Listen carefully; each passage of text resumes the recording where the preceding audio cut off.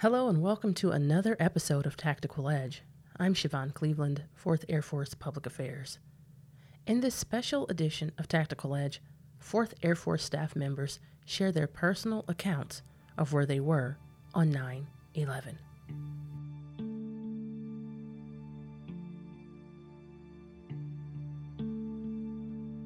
So for me, actually 20 years ago, I had just joined that year in January of 2001. So September timeframe, I was in the second part of my technical training at Keesler Air Force Base, Mississippi. As a matter of fact, we were in class when we got the news. They told us all to come to the break room where they had televisions for us during breaks or during lunch. And sure enough, it was on the news by then, and all we're sitting there watching is planes crashing into buildings. So a lot of us didn't really know what to say. Majority of us are brand new, non-prior service, teenagers or in early 20s, and just everybody was in shock. I think that was the overwhelming feeling in the room from our instructors and obviously folks that had been here much longer than I had at that point. It was just shock. Don't expect to see the somberness, I guess, right? And definitely don't get to expect to see loss of life. Someone just attacked our country, right? The enemy is attacking us, and just showed how important it is of what we do and being there for, of all things, learning how to do the job. All of us there, all the students there at Keesler, because I knew after that, a lot of us did, and our instructors heavily emphasized that as we were getting to wrap up our training, how important it would be to learn our jobs and learn them well, right? Because that's what we're here to do, is to do our jobs, do it safely, and defend our country, defend our rights. You obviously are here for a reason, right? You volunteered to be here. It's not like anybody forced you. All of us that wear the uniform, we make that pledge, that commitment to defend the Constitution. I know General Pennington has said that many times, but it's true. That's what it comes down to. We're all tied together by some core values, right? Basic fundamentals, the cornerstones, the cement, right, foundation of us and what we do, trying to accomplish the mission with the people that we have and diverse group that we have. So for me, it just made me realize that this is something I want to do, and I want to do it well, because I don't want to let my team down or let anyone down for that matter. So for me, just huge impact, just showing me that the enemy's real. They are out there and they are trying to impede on our way of life, but they got us to deal with, and we have a great team.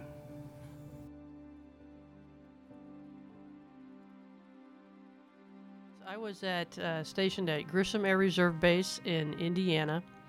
I was the communications squadron commander, and on that morning, me and my folks were set to go clean out a building that was full of computers that needed to be sent to DRMO. And so I was dressed in jeans and a sweatshirt in the other because it was going to be some dirty work. And the life support folks shared the building with us. And they knew me from my previous job of working in Intel. And so when the small airplane hit the towers or was reported, they came and said, hey, a small aircraft, hit the towers in New York. I was like, well, yeah, okay. So I went into their office to watch the TV. And as I came in, I saw the second large plane hit the second tower. And with that, I remember it was just what a shock to see that and see the explosion. And I remember turning to them and saying, I'm going to the crisis action team, to the CAT. And they're kind of was like, I said, keep everybody here, everybody inside. I'll call, let you know what we're doing. And they were like, well, how do you know there's a CAT? I said, oh, there is one. And when I got down to the other building, it had actually already been called, and the room was packed full. And because the command post folks knew me, and I got, added into the room. And so we went through with what we knew at the time, and which wasn't a whole lot. Most of it we were all getting from TV. And I remember the command post came in and said that, hey, we've got a small aircraft coming into our area, and it was not responding to radio calls. And it was just total silence in the room while we listened to see what would happen and come in. And it ended up being a small airplane that was tied to the Purdue University nearby, and they were flying in, and they had it was a trainee type program, and they had trouble with the radio, getting the right signal set. So it ended up being nothing, but with all that going on, it was just kind of a, oh my gosh, what's going on? It really, it's like, this is for real. And what happens. Later on that day, I ended up being tagged to stay as part of the CAT that we had stood up for the 24 hours. So I started my first shift, and I remember at about 10 or 11 o'clock, I was told to go home and pack. You don't know when you'll go home again. And I called my parents and said, this is what happened, and hey, meet me at my apartment, because I was going to turn over my keys, and my mom was on my checking account, and some of all that kind of stuff. So my mom and dad came up, and my brother and his wife, and the two little girls, and it was nerve-wracking, but yet I also felt very prepared that this is what I've trained for. And so, it got a little emotional with that, but once we got there and I got back, and then I ended up doing, multiple jobs and working with whatever we needed. We ended up deploying our aircraft and folks about 5 days after 9/11. So it became a very busy time, but it was like, this is what we're for. And everybody just jumped right in, and we did whatever needed to be done. And it was a scary time because you're unknown, but yet we also felt very proud that, hey, we're ready, we can do this. They've called us, it's now our turn to show what we can do.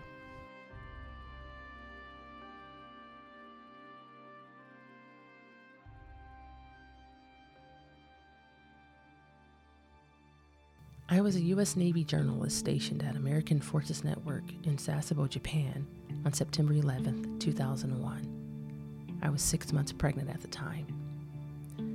I decided to hang out at the station this particular evening and wait for my husband to get off work before heading home off base. I can't remember exactly what I was watching on TV that night, but around 10 p.m., a headline appeared with breaking news and a report that a plane had just flown into one of the towers of the World Trade Center. I stood there watching the smoldering building in disbelief, thinking to myself, what's happening? Was it an accident? Was it on purpose? Headlines developing. I decided to run over and meet my husband at the chief's mess, and running I did. When I arrived, several people were standing around silently watching a large screen TV, and then suddenly, we all see another plane hit the second tower. There was a collective gasp from everyone watching, and I remember one of the chiefs saying, "Oh my God, we're under attack." Within minutes, we heard an alarm on base, and the threat condition was increased to the highest level. No incoming or outgoing traffic. Everything locked down. Several thoughts went through my mind.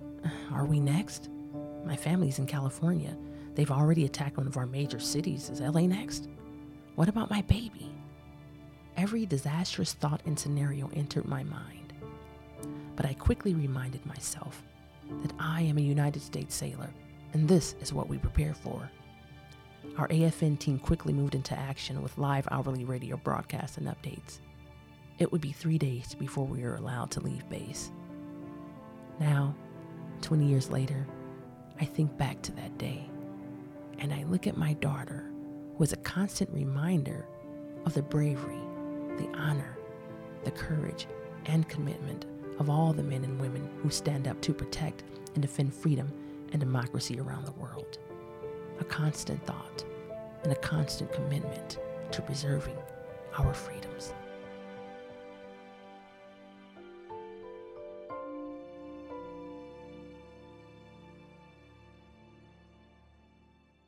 So I recall I was actually not in service, so I just had ended not too many years before that my active duty period in the United States Marine Corps, and I had some gap in time, and prior to enlisting in the Air Force Reserve, I had about a year break there, and during that year break happens to be during that 2001 September 11th period. And I recall being at the beach here in Southern California at Refugio State Beach. And upon coming out of the water, as I've been doing most of the week, one of the RVs and one of the gentlemen had their TV and their satellite all purposed up to get TV and stuff. And they came out of the RV and they stated, I think we had a terrorist attack. And so we all kind of stood around the RV, and he kind of pushed the TV to the opening of the door, and then we were kind of watching it unfold during, the afternoon as events transpired, and it almost seemed surreal, like we were watching what we were watching on television. But it's good to know that the American public and the military and all of the civilians that support the service members, past and present, are remembering this 20 years afterwards. I was in Washington State at college, so it was early, but I was waking up for, I believe I had an 8 o'clock or 9 o'clock class, and back then you didn't have the smartphones that you do now, so my routine was to turn on the TV, and I did. So I turned on the TV, and obviously it was, no matter what channel you were on, it was all over the news. And so I was drawn in by what I was seeing, and it was already after both planes had hit the towers.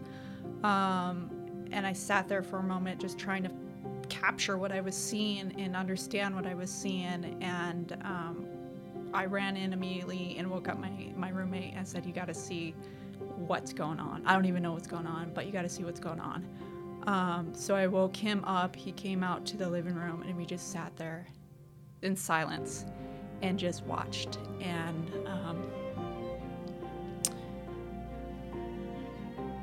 like I said, the planes had already hit the towers. So we watched and listened to the reporters who were in, panic, and people were in panic mode, and, then the towers collapsed.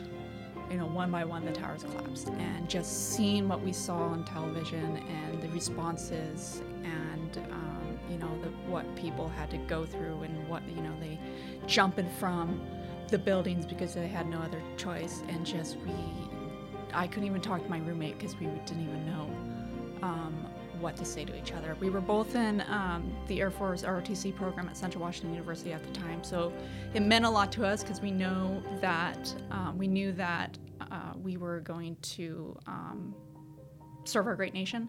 At this time and that morning, we didn't know what was going on until really later in the evening, and then the airplane hit the Pentagon, and then President Bush came on and gave his address in the evening. So we knew that we were attacked.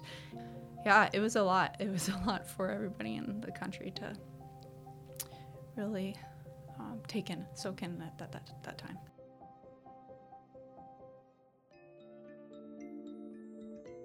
I was 19 years old, 1 year out of high school, in college, getting ready to go to class, watching the news, literally in my bed eating cereal, because, as a college student, you don't have a whole lot of furniture. You have a bed, pretty much. and a TV in your own room. And I thought I was watching a movie, and I didn't think of anything of it because it was the second one that came in, the second airplane that came in hit the tower when I was watching it. And I was like, oh, it's an action movie. That's literally what I thought. Got my stuff, packed up my bag, drove to class, and I go there, and the whole school was closed, and there was a giant sign, school closed indefinitely. And I'm like, what is going on? And so I turned back, went back home, thinking like, yeah, I had no school today. That's cool. It's kind of weird though. Turned on the news again, I flipping through channels, and I still saw the news, and then I realized that's when it's actually real. And I'm like, whoa, they actually hit us. I knew I was gonna join the military one way, shape, or form, or another. I was just delaying the process. It was kind of inherent in my heritage and my family to join the military anyways. So I finally did it, but this gave me a sense of like, okay, made me want to join even more so, faster than expected. But I still held off trying to go to school. But yes, it made me want to actually jump on board to actually joining, because I was still unsure, but I knew I was going to, but I was still unsure, should I do this, should I not? But that made me more realize I am going to join eventually. And it did affect me because I had some friends that were in the military as well during that time, and they were active. So I didn't know what state they were in, or if they got deployed or generated and things of that nature. People who actually was there or witnessed it live, not just hearing it, actually being there at that moment in time and actually recalling it and remembering it, either watching on TV or actually being in that location. I would assume a sense of pride and sadness at the same time, if they're in the military now. These airmen that experience that process and know that feeling that, hey, it is possible to get a homebound attack. That feeling should give either sense of pride to how we reacted to it and how we, assemble ourselves and made our country one more so often. I would think it would give us a sense of pride, but at the same time, a sense of sadness as well. That an act like that can even go into people's thought process. But for the ones that don't know it, hopefully they can just remember, just like every other history, that remember these things and don't think that it can't happen. Definitely remember that day vividly, surprisingly, because it's like a lot of dates we don't necessarily remember like what we were doing at that time. But personally, for myself, at that time I was a full-time college student living in California. I was attending Cal State Northridge, and I woke up that morning, I got dressed, I drove to go to school, and by the time I made it to school, I realized all my classes were canceled. And I really didn't know, what was going on or why all of a sudden, classes were canceled. But at the time, I think I was walking through one of the buildings or something, and on the TV screens, they were displaying, what happened. And, I remember looking at the TV, seeing these planes crashing into these buildings, and it was just shocking.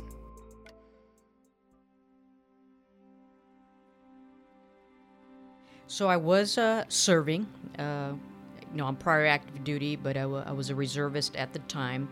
I wasn't on status on that particular day. I was actually on my way to a criminal justice class as I was working on my criminal justice degree, attending a community college. And I remember getting to class, and my professor, who was a Navy vet, was in the class, and he was in tears. And I looked at Mr. Ross, I'm like, wow, something must not be right. And he had the news on in the classroom, and he was just devastated. So a couple of us, about 3 of us in the class, and Mr. Ross looked at us and said, there's no way we can hold class at this time. Look what's going on. So we focused on the news, and we kind of shook our heads trying to figure out what was going on, quite frankly, at that time. And then shortly after, I get a recall, phone call from my reserve unit, and that's when the conversations started about what was going on, and hey, just need you to be ready. We're not sure what's going to happen here. So to say it changed my life and that of my families would be an understatement. I think it changed the lives of many of us. So life has never been the same since then when it comes to, from a personal experience, from a military service perspective. A lot to be said, unfortunate circumstances, but the pride and camaraderie across the nation, just mind-blowing. a great experience, again, under some very unfortunate circumstances. And the passion to serve has not changed. I've always been passionate to serve, but that definitely brought it up to a whole different level. I always share that I bleed blue. And I will tell you that shortly after that situation, I did head out to New York and stood at Ground Zero. And, I get choked up even talking about it, because it was definitely a feeling that you have to be there. You had to have been there. And I mean, it's devastating, hurtful, and a whole lot of emotions that come with it.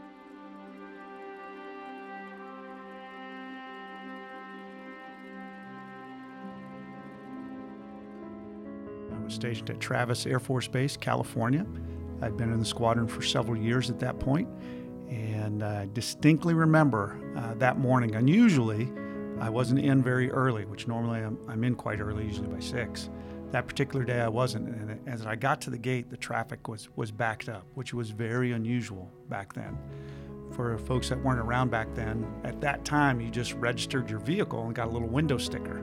Some of us have been around pre-9/11, remember those days, and they just looked at the window sticker on the vehicle and waved you in. If it was an officer, you got saluted. Well, this particular day it was all backed up. I had no idea why. And as I approached the gate, I realized I did not have my ID with me. I had left it in my office, which again, that was unusual. But normally you didn't need it to get in because they just looked at the window sticker. Well, that particular day, I got stopped at the gate, had no idea why. And I said, hey, is there an exercise going on? What's happening today? And sir, need to see your ID. I said, well, I left it in my office. And following their instructions, security forces personnel said, sir, well, I can't let you on base. I said, please let me on. I've been here for years. Eventually he let me on, but the last thing he said to me, he goes, it's probably the last time you're going to get on base without an ID in a while. Well, as I drove to the building, they had corned off the building, roped it off for standoff distance. And I thought, well, this is unusual because I didn't remember anything about an exercise. So I parked away from the building. They had a single point entry set up already. And I go, what's going on? And, hey, sir, the Pentagon's under attack. And it just didn't really resonate with me. I just thought, again, in my mind, I was just thinking this was an exercise. The idea that someone was actually able to physically attack the Pentagon just really didn't register with me. A fortunate person at the door knew me, let me in. Of course, then I had my ID card, and then there were people gathering around the television set. Because in California, this was already probably 7:30 in the morning, right? So it was already 10:30 East Coast time. A lot of things had already happened that morning. So still at first, it really didn't hit me. I was into my routine and my day. And then as I saw things unfold, and I think maybe based on the timing, maybe the first tower had already come down. But again, it didn't resonate with me really what was happening. Then when we saw the second tower come down, I think I was in time to do that. I might not have the times exactly right. But when I physically saw it come down, that's really when it hit me that, hey, our world has changed. Something is different now. And this is a very, very serious event that took place.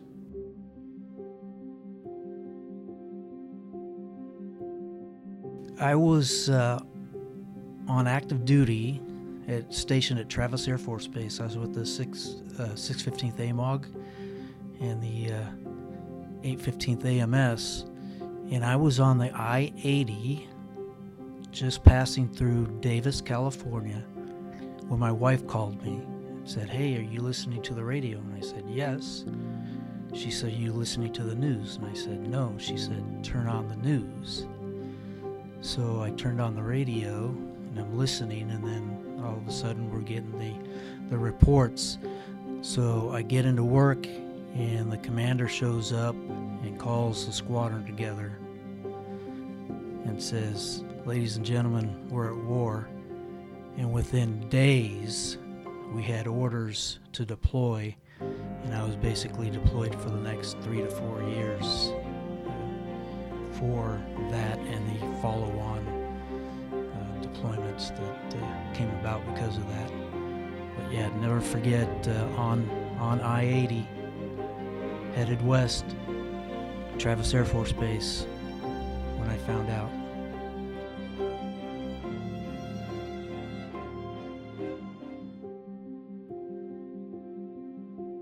Well, I remember it very clearly. I was assigned to McConnell Air Force Base. I was a KC-135 instructor pilot at the time, and I happened to be on the flying schedule that day. We were out on the flight line, pre-flight in our jet, going through all of the procedures. And part of that is to ask for an air traffic control clearance.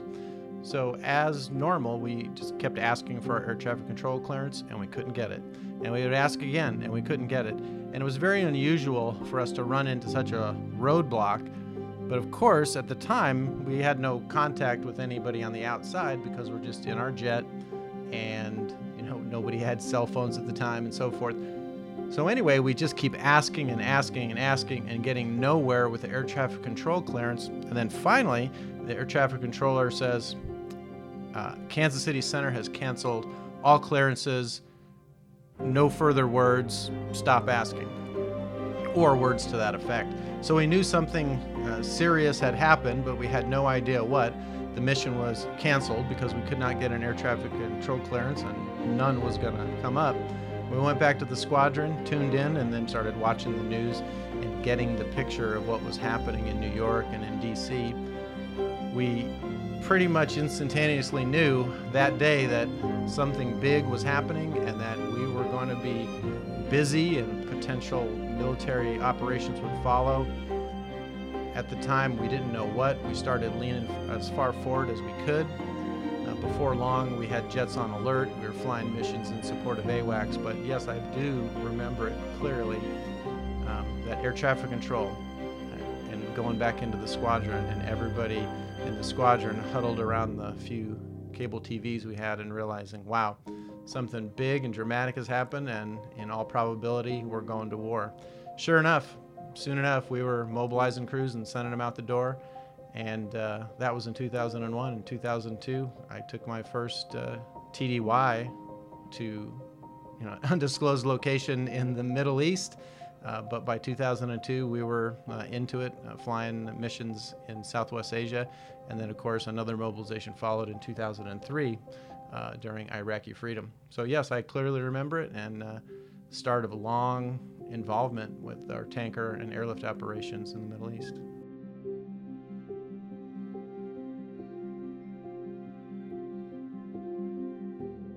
Was getting ready to go on a cross country to Hawaii from Grissom Air Reserve Base. We were actually sitting at the hold short line, waiting for takeoff. We'd already requested our clearance from the tower. In a very long time before they actually called us and told us that, hey, we're stand by, your clearance is being worked. Like 5-10 minutes, we ended up calling them back. Hey, what's going on? And they basically said that all clearances were canceled for that day.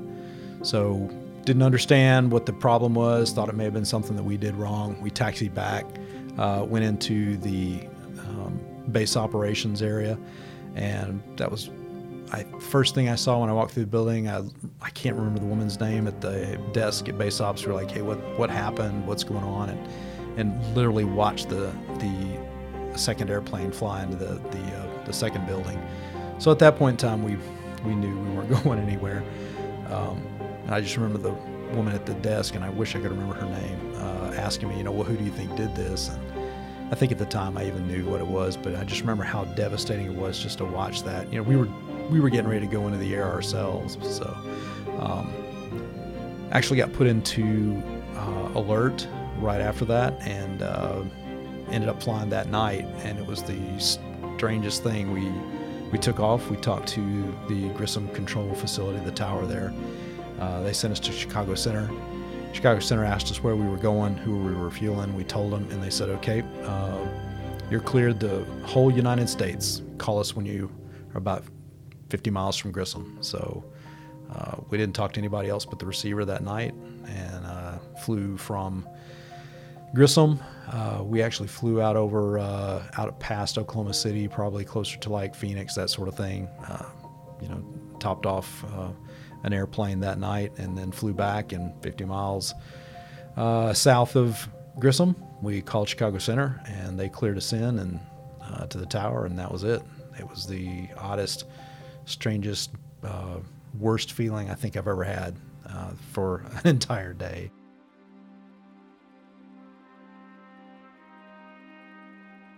I was actually due to deploy that day, and I was stationed in Kadena Air Base, Okinawa, in the 67 Fighter Squadron. So we were going to Iceland for 4 months, and we just so happened to have had a typhoon warning early in the morning for later in the afternoon. So we had to put all our bags away. I was a classified courier, so I had to put all of that stuff back. And everybody just rushed the commissary, rushed the BX, the Class 6, that kind of thing, so we could wait for the storm to blow over. So we were all stuck in the dorms. And I remember being in the day room. We were playing dominoes. There was a movie on. There was music playing. And then I can remember one of the med tech from the first floor ran in the room. And she was from the East Coast, so I guess she had gotten a phone call. And then we turned the movie off, and she started watching the TV. The mood became extremely somber. And this is before we knew anything was going on. We're watching, kind of footage of the first plane hitting. So I remember we decided to relocate so that other people could watch the TV in the day room because it was a shared space. And I remember going upstairs to my room to go use the restroom really quick. And the light was off in my room, but I could see the answer machine blinking. And I had like 17 messages. So I start going through them. And it was from family members. And I was stationed in Okinawa, mind you, so that's a nice little long distance bill.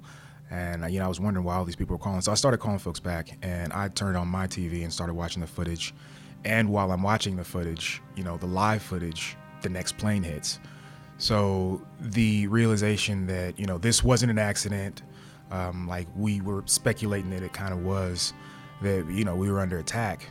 And so, and going back downstairs, I would say within the span of maybe 45 minutes to an hour, the entire mood in that building had changed to, just a bunch of young airmen hanging out, having a good time, to everybody being really serious. You had airmen from the East Coast who couldn't get a hold of their people back home, so they were just, kind of frantic.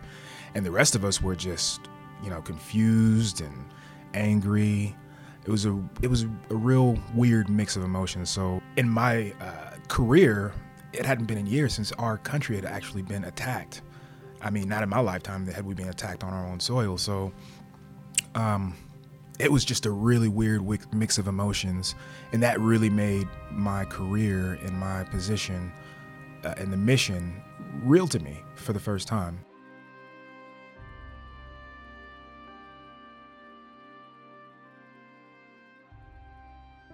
I was in South Korea.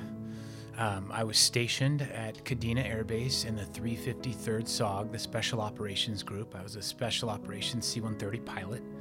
And there was actually a typhoon coming at Okinawa, so we had done what they call a typhoon evac, where we had flown the airplanes up to South Korea to avoid the typhoon that was coming.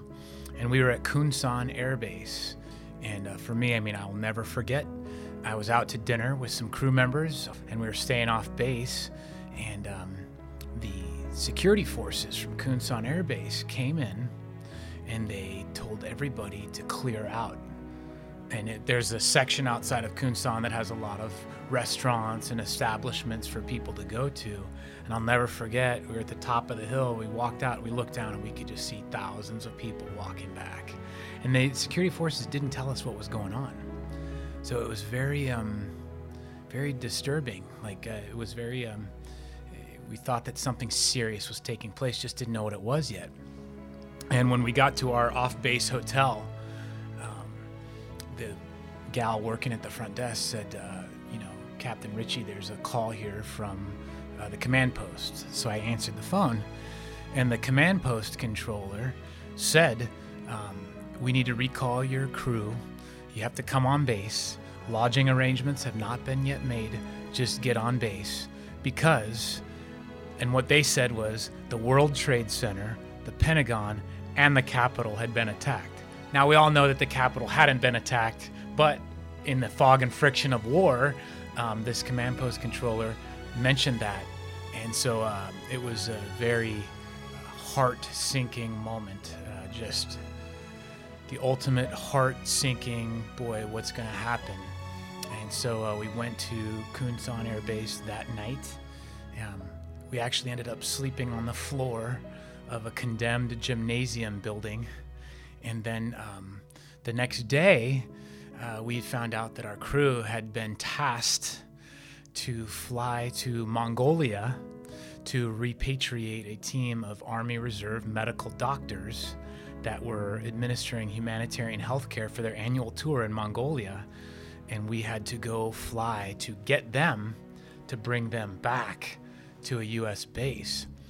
Many people don't remember, but shortly prior to the September 11th attacks was the P3 incident off of Hainan Island in China, and that whole tension that had arose from that incident was still very palpable. And as a part of our objective to go to Mongolia to bring back these Army reservists who are administering humanitarian health care, we had been given overflight of China to get into Mongolia. And two Chinese air traffic controllers, one of them specifically said, "God bless the USA." And the other one said, "We're very sorry for America today." And that just, flying over China within semi-proximal timeline to the EP3 incident, and having the Chinese air traffic controllers pass along those very heartfelt sentiments was just very reinforcing of the gravity of the moment that we were embarked in that time. And the good news is we landed on a dirt strip in Mongolia, got the healthcare providers, and brought them back to South Korea. It's been a challenging recent weeks and months with regards to the Afghanistan situation that we've been dealing with as a nation. And myself, many of my friends and fellow Americans have spent a lot of time of their life in Afghanistan. And it's been a very challenging time. After September 11th, it seemed like the cause was very, we felt like we were going after the people that perpetrated the attacks, and here we go, and we're going to do it. And I just want to encourage my fellow veterans that have served in Afghanistan to really take the time to be aware of the feelings that are coming along with this 20th anniversary and in light of our recent evacuation. And I hope that nobody out there hesitates to reach out to a friend, a wingman, a counselor, whatever it might be, to help you sort through any emotions that might be troubling during this time, because it's going to bring back a lot of memories. And I care deeply for everybody who has put their life on the line and put their best foot forward to try to defend our nation and our values. We need to always remember. We need to remember the event, and we need to remember who we are as a nation, as Americans, that we are in this together. For those of us in uniform that serve, we swore to defend the Constitution against all enemies, foreign and domestic, and we'll continue to do that. We need to remember those victims of the event, both the civilians that were there from around the world, many different countries had victims there, and also our first responders that charged into the face of danger. First responders from all different areas, whether they were firefighters, peace officers, police officers, EMT, or other people who just selflessly volunteered to act, much like the personnel on flights that via phone and other areas were figuring out something wrong was going on. And we need to remember their actions as well and honor them and the sacrifices they made. I appreciate the team taking the time to put this together, just reflect for a few moments how it's steered our nation, how as Americans we all need to remember that we are all in this together.